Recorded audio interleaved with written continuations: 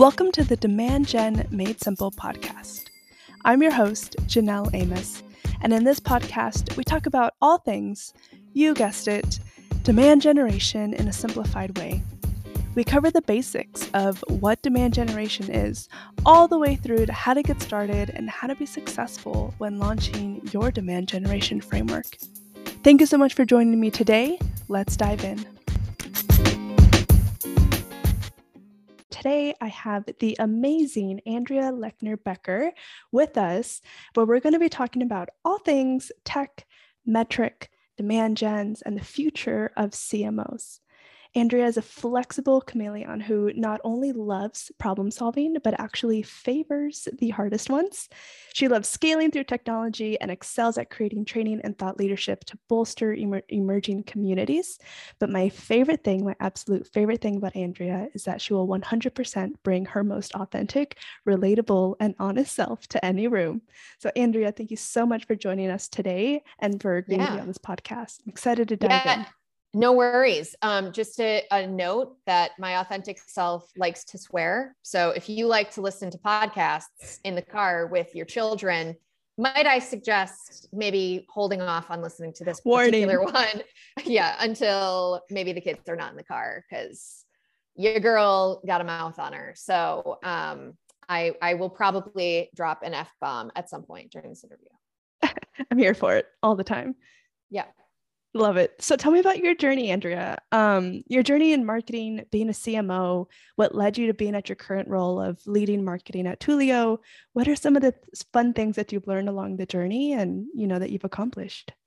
Yeah, I always describe my career as like one of those pick an adventure books where it's obvious somebody like is going all over the place and there's like no real plan. So I grew up, I'm like one of those people who I wanted to be an archaeologist because I saw Indiana Jones was one. And I was like, man, that looks amazing. Not realizing he wasn't an archaeologist at all, he's a paleontologist. But anyways, I like went to school because this was the only college. I picked my college because they're the only place with an archaeology degree. And then I went and toured, and the archaeology department was like in the basement of the smallest building on campus. And I was like, that's not sexy. I don't want to do this anymore.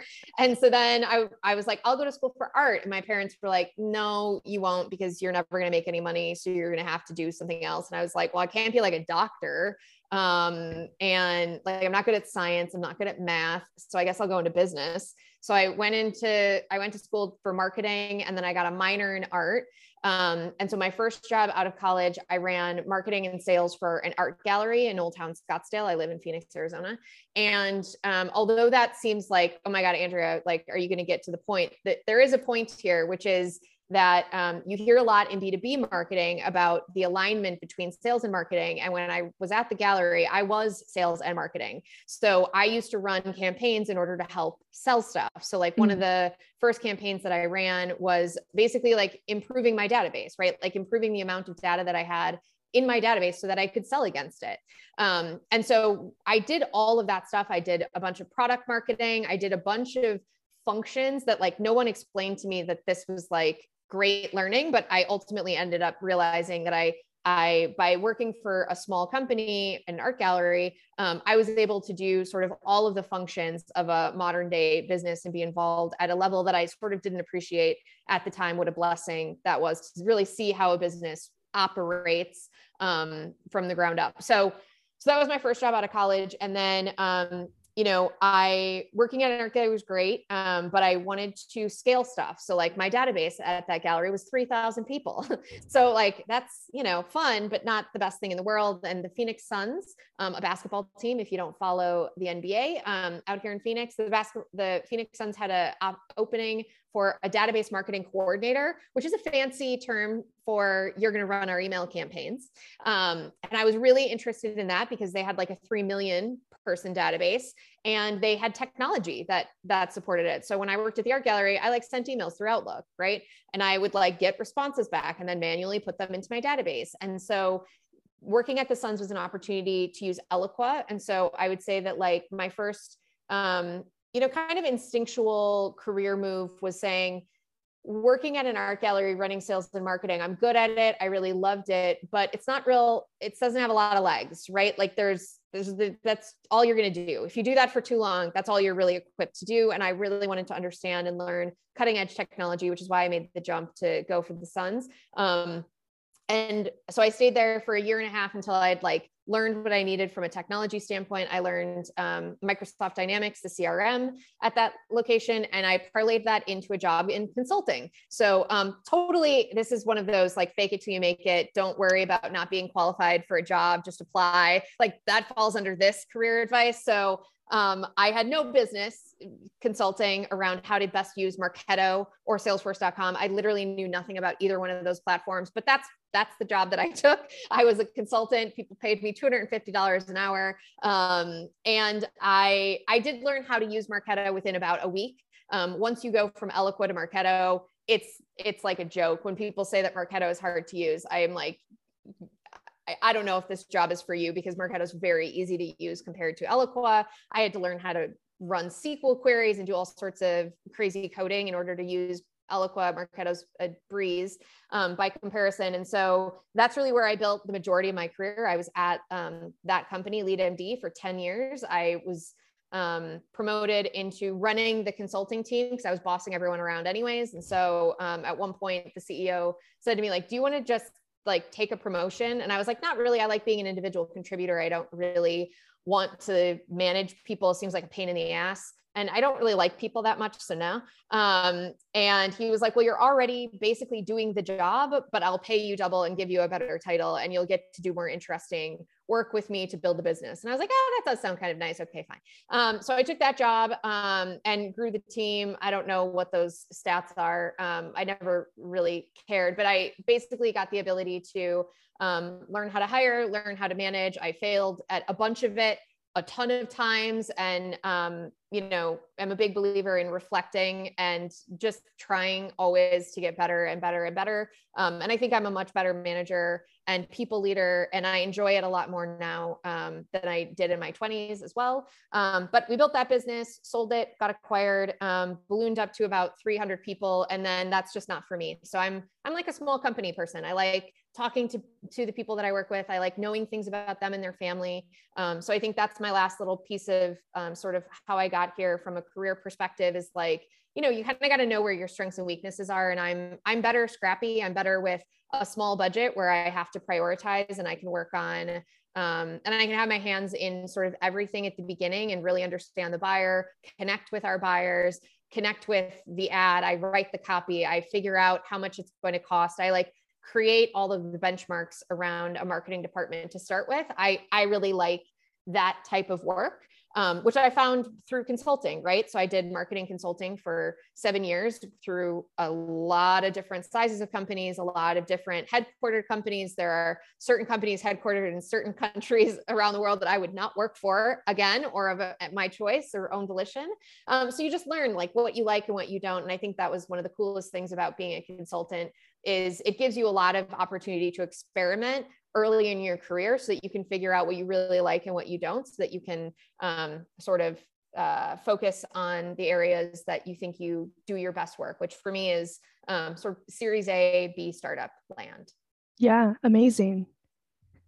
That's a lot. And then, so that's really where I am now. So Toolio is the company that I work for today. We're a merchandise planning software. So in retail, there's all of these people who you probably don't know when you go to Nordstrom's and you just see the assortment of shoes or blouses or whatever you're looking at. There are people who painstakingly make those decisions and they predict the future, or they try to anyways, a year in advance. And so our software helps get them out of Excel spreadsheets, where a lot of them are frankly kind of stuck today, and help them build efficiencies and do kind of the same thing that I was able to do in my career by learning marketing automation, which is focus on bigger shit, you know, not have to spend 4 hours sending out an email blast and planning for a webinar, but being able to do that in 10 minutes and therefore take the other 3 hours and 50 minutes to do something that impacts the business more, that the business holds more value in. So that's what I'm up to.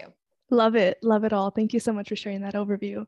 With the background of leading multiple teams and now knowing your sweet spot with smaller budgets and smaller teams, how do you go about determining those goals for the teams that you now manage? Yeah, so I'm a team of one. technically, right? I'm the only full-time marketer at Toolio. And I'm a big fan of understanding where your strengths and weaknesses are. And so for me, everything is an investment. So my thing that I say to especially CEOs when I talk to them is like, I don't really consider myself a marketer. Like marketing is my discipline, but I really self-identify as an investor. So I'm an investor of my time, and time is money. So by time, you can basically make an equation for anything in your life and whether it's worth it or not. Are you going to get the ROI of that time investment, or are you not? And ROI doesn't always necessarily have to be money. When you're talking to a CEO, it probably should be. But when you're talking about yourself and sort of like self-actualization, right? Like doing this podcast, I don't expect to, oh my God, it's going to put $4,000 in my pocket. That's not why I'm doing it. I'm doing it because I like you. I want to help you build your brand. It'll make me feel good about myself. It'll help feed my ego if I can help you in any way. I like you too, Andrea. Become more successful in your own business. That's what I'm in it for. Right. So I think, so when I think about the team and how to invest and where to spend money and all of those sorts of things, I think the first thing is to just be ruthless with your time and where it is best and not best spent. So as an example, I don't really know SEO. Like I kind of know like 6 out of 10 what I need to know, but I don't really want to stay up to date with the latest hacks of how to get the most out of SEO. I don't really, I'm not best positioned to do a technical walkthrough of a website and see like where the gaps are. Like I'm going to outsource that every time. I don't know PR. Again, PR is mostly about relationships, right? So like, I'm not going to spend the time to build relationships with journalists in any given area. Like I'm just going to hire somebody to do PR for us. So I think it's important to just be ruthless about where you're really good and where you're not, and where you could do something yourself, but it's going to be a waste of your time. So that's kind of like my first thing is you got to figure out where you get the most bang for your buck. And then I think you have to assess, the current situation. So like, as an example, Toolio doesn't, there's first of all, the category of merchandise planning is not a category in and of itself, really. Like there's some analysts who are thinking about it and talking about it.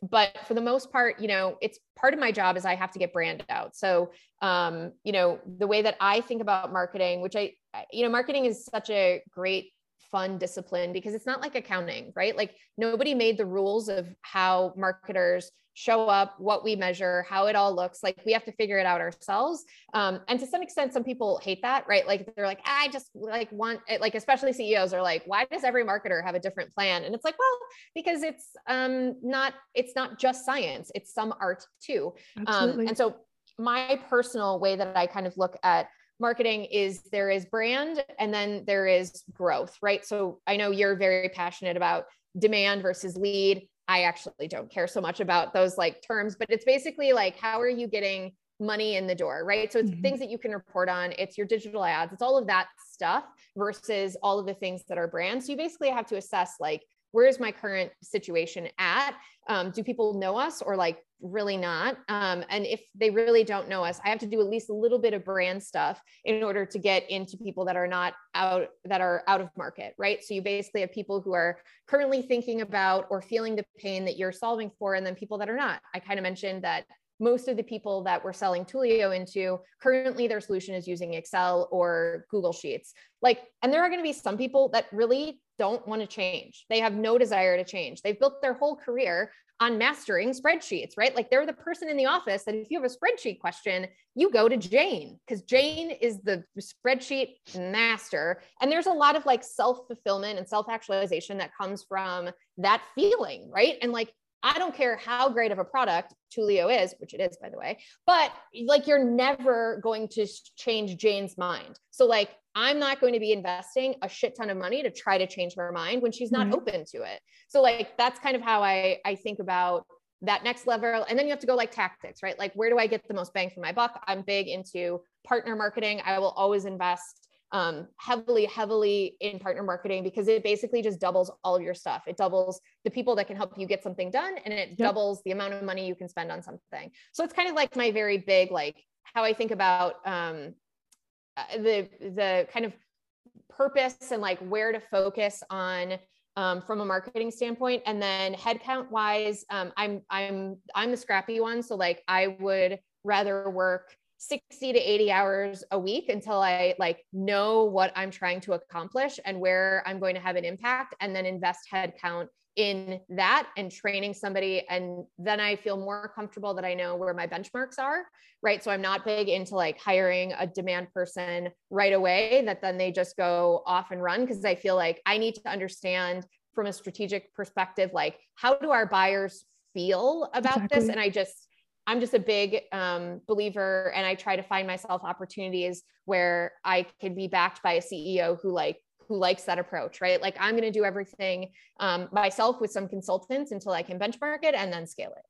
Yeah, love that. Super smart approach, by the way. I might have to actually steal that for my own business.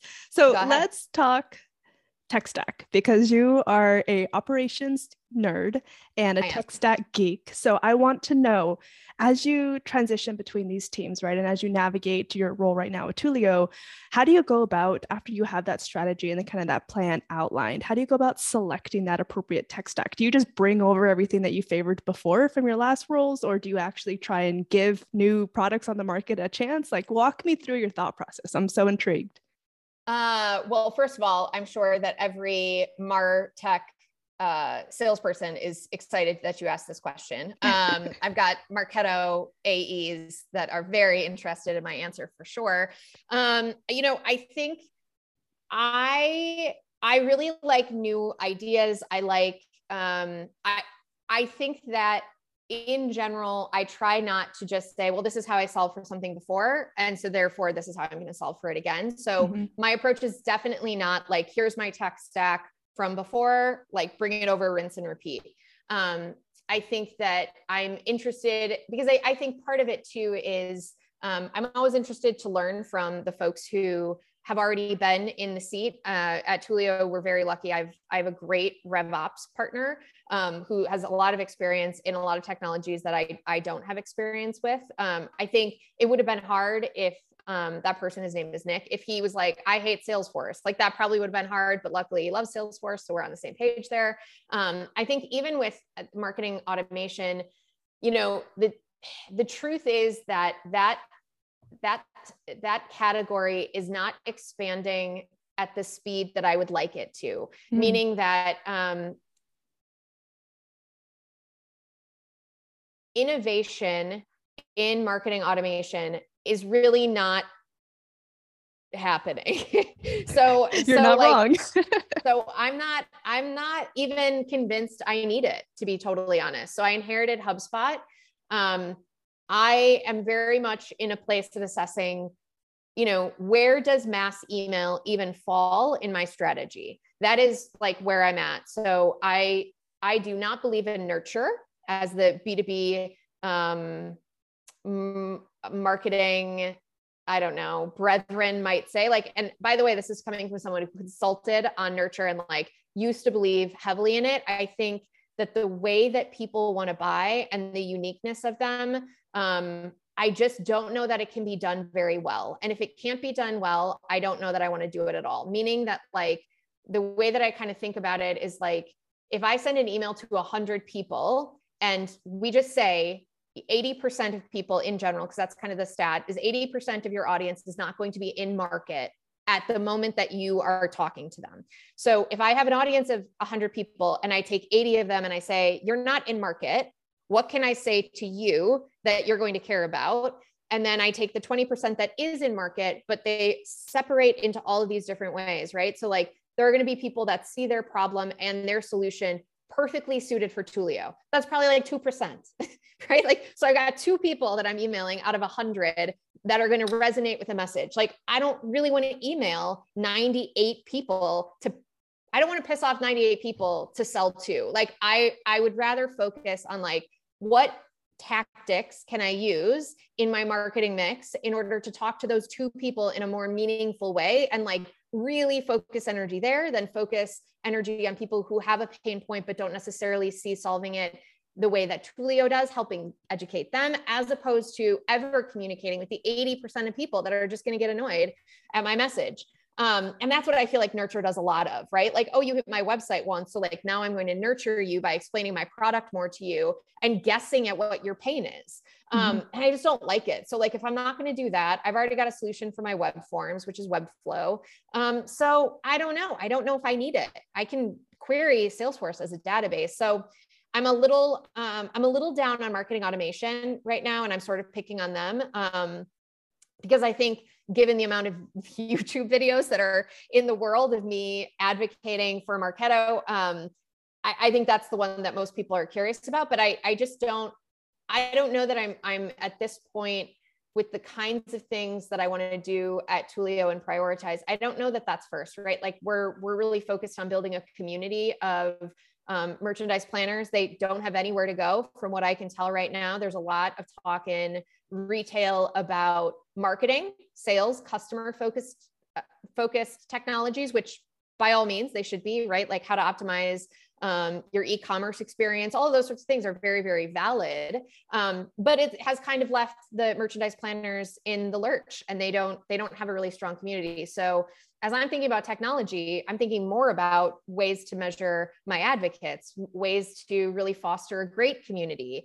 Those are technologies that I am not very experienced in. So I think the fun thing about marketing is like, it's constantly changing, and how you approach the market and your promotion of a business at a new position can always change. And that's what I love about it. Yeah, no, I agree. It can always change. It's everything in marketing always changes too. It's one of the things that I personally love about marketing is always having to be on top of what's next, the new release, everything else that's happening. So I have one more question for you today, because I know we're coming up on our time. But with this being the Demand Gen Made Simple podcast, one of my favorite questions to ask is, in your opinion, what is something that's made way too overly complex in demand gen that you think could actually be way simpler, and why? Yeah. So I told you I would think about this, but I don't know that I necessarily have an answer. I think the simple answer is, I think, attribution, right? Like, I think people spend way too much time focused on the nitty gritty of attribution. And there's other ways that you can do that. But I also think, I guess, just to answer it in a kind of different way, like, to me, the thing that not enough people talk about in demand generation is the optionality and the psychology of like what you're really trying to achieve. So like, one of the things that I did, I took a break between jobs. And one of the things that I did was I read Made to Stick or Make It Stick. I can never remember, but it's by the Heath brothers. And it's all about storytelling, right? And so it's just what is it? Like a reinforcing of like what marketing is, right? So I think a lot of times in demand or just in marketing in general, people get really tactical and they start talking about like what channels are performing and blah, blah, blah, blah, blah. But like the reality is that like a lot of what ends up working or not about marketing is like the story that you're telling, right? So like if you are sending emails that say like, hey, come take a demo of my product, I think it's the best thing ever, it's going to get a very different reply than you starting an email with like, it was a cold Sunday morning and she woke up in a sweat.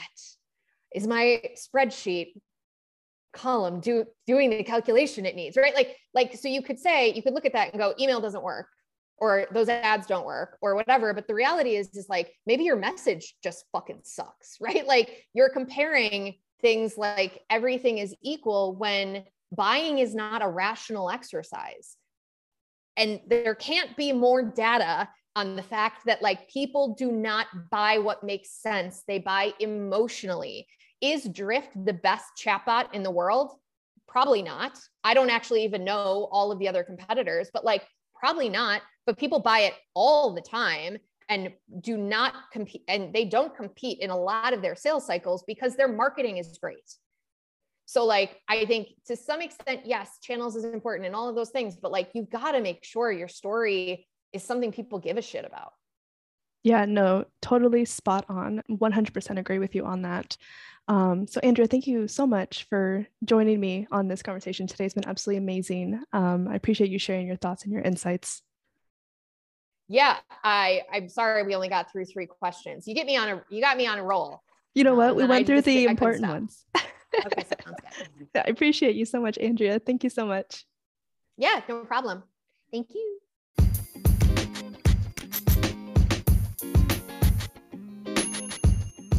Thank you so much for tuning in to the Demand Gen Made Simple podcast.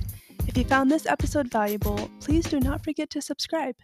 Thanks, and see you next time.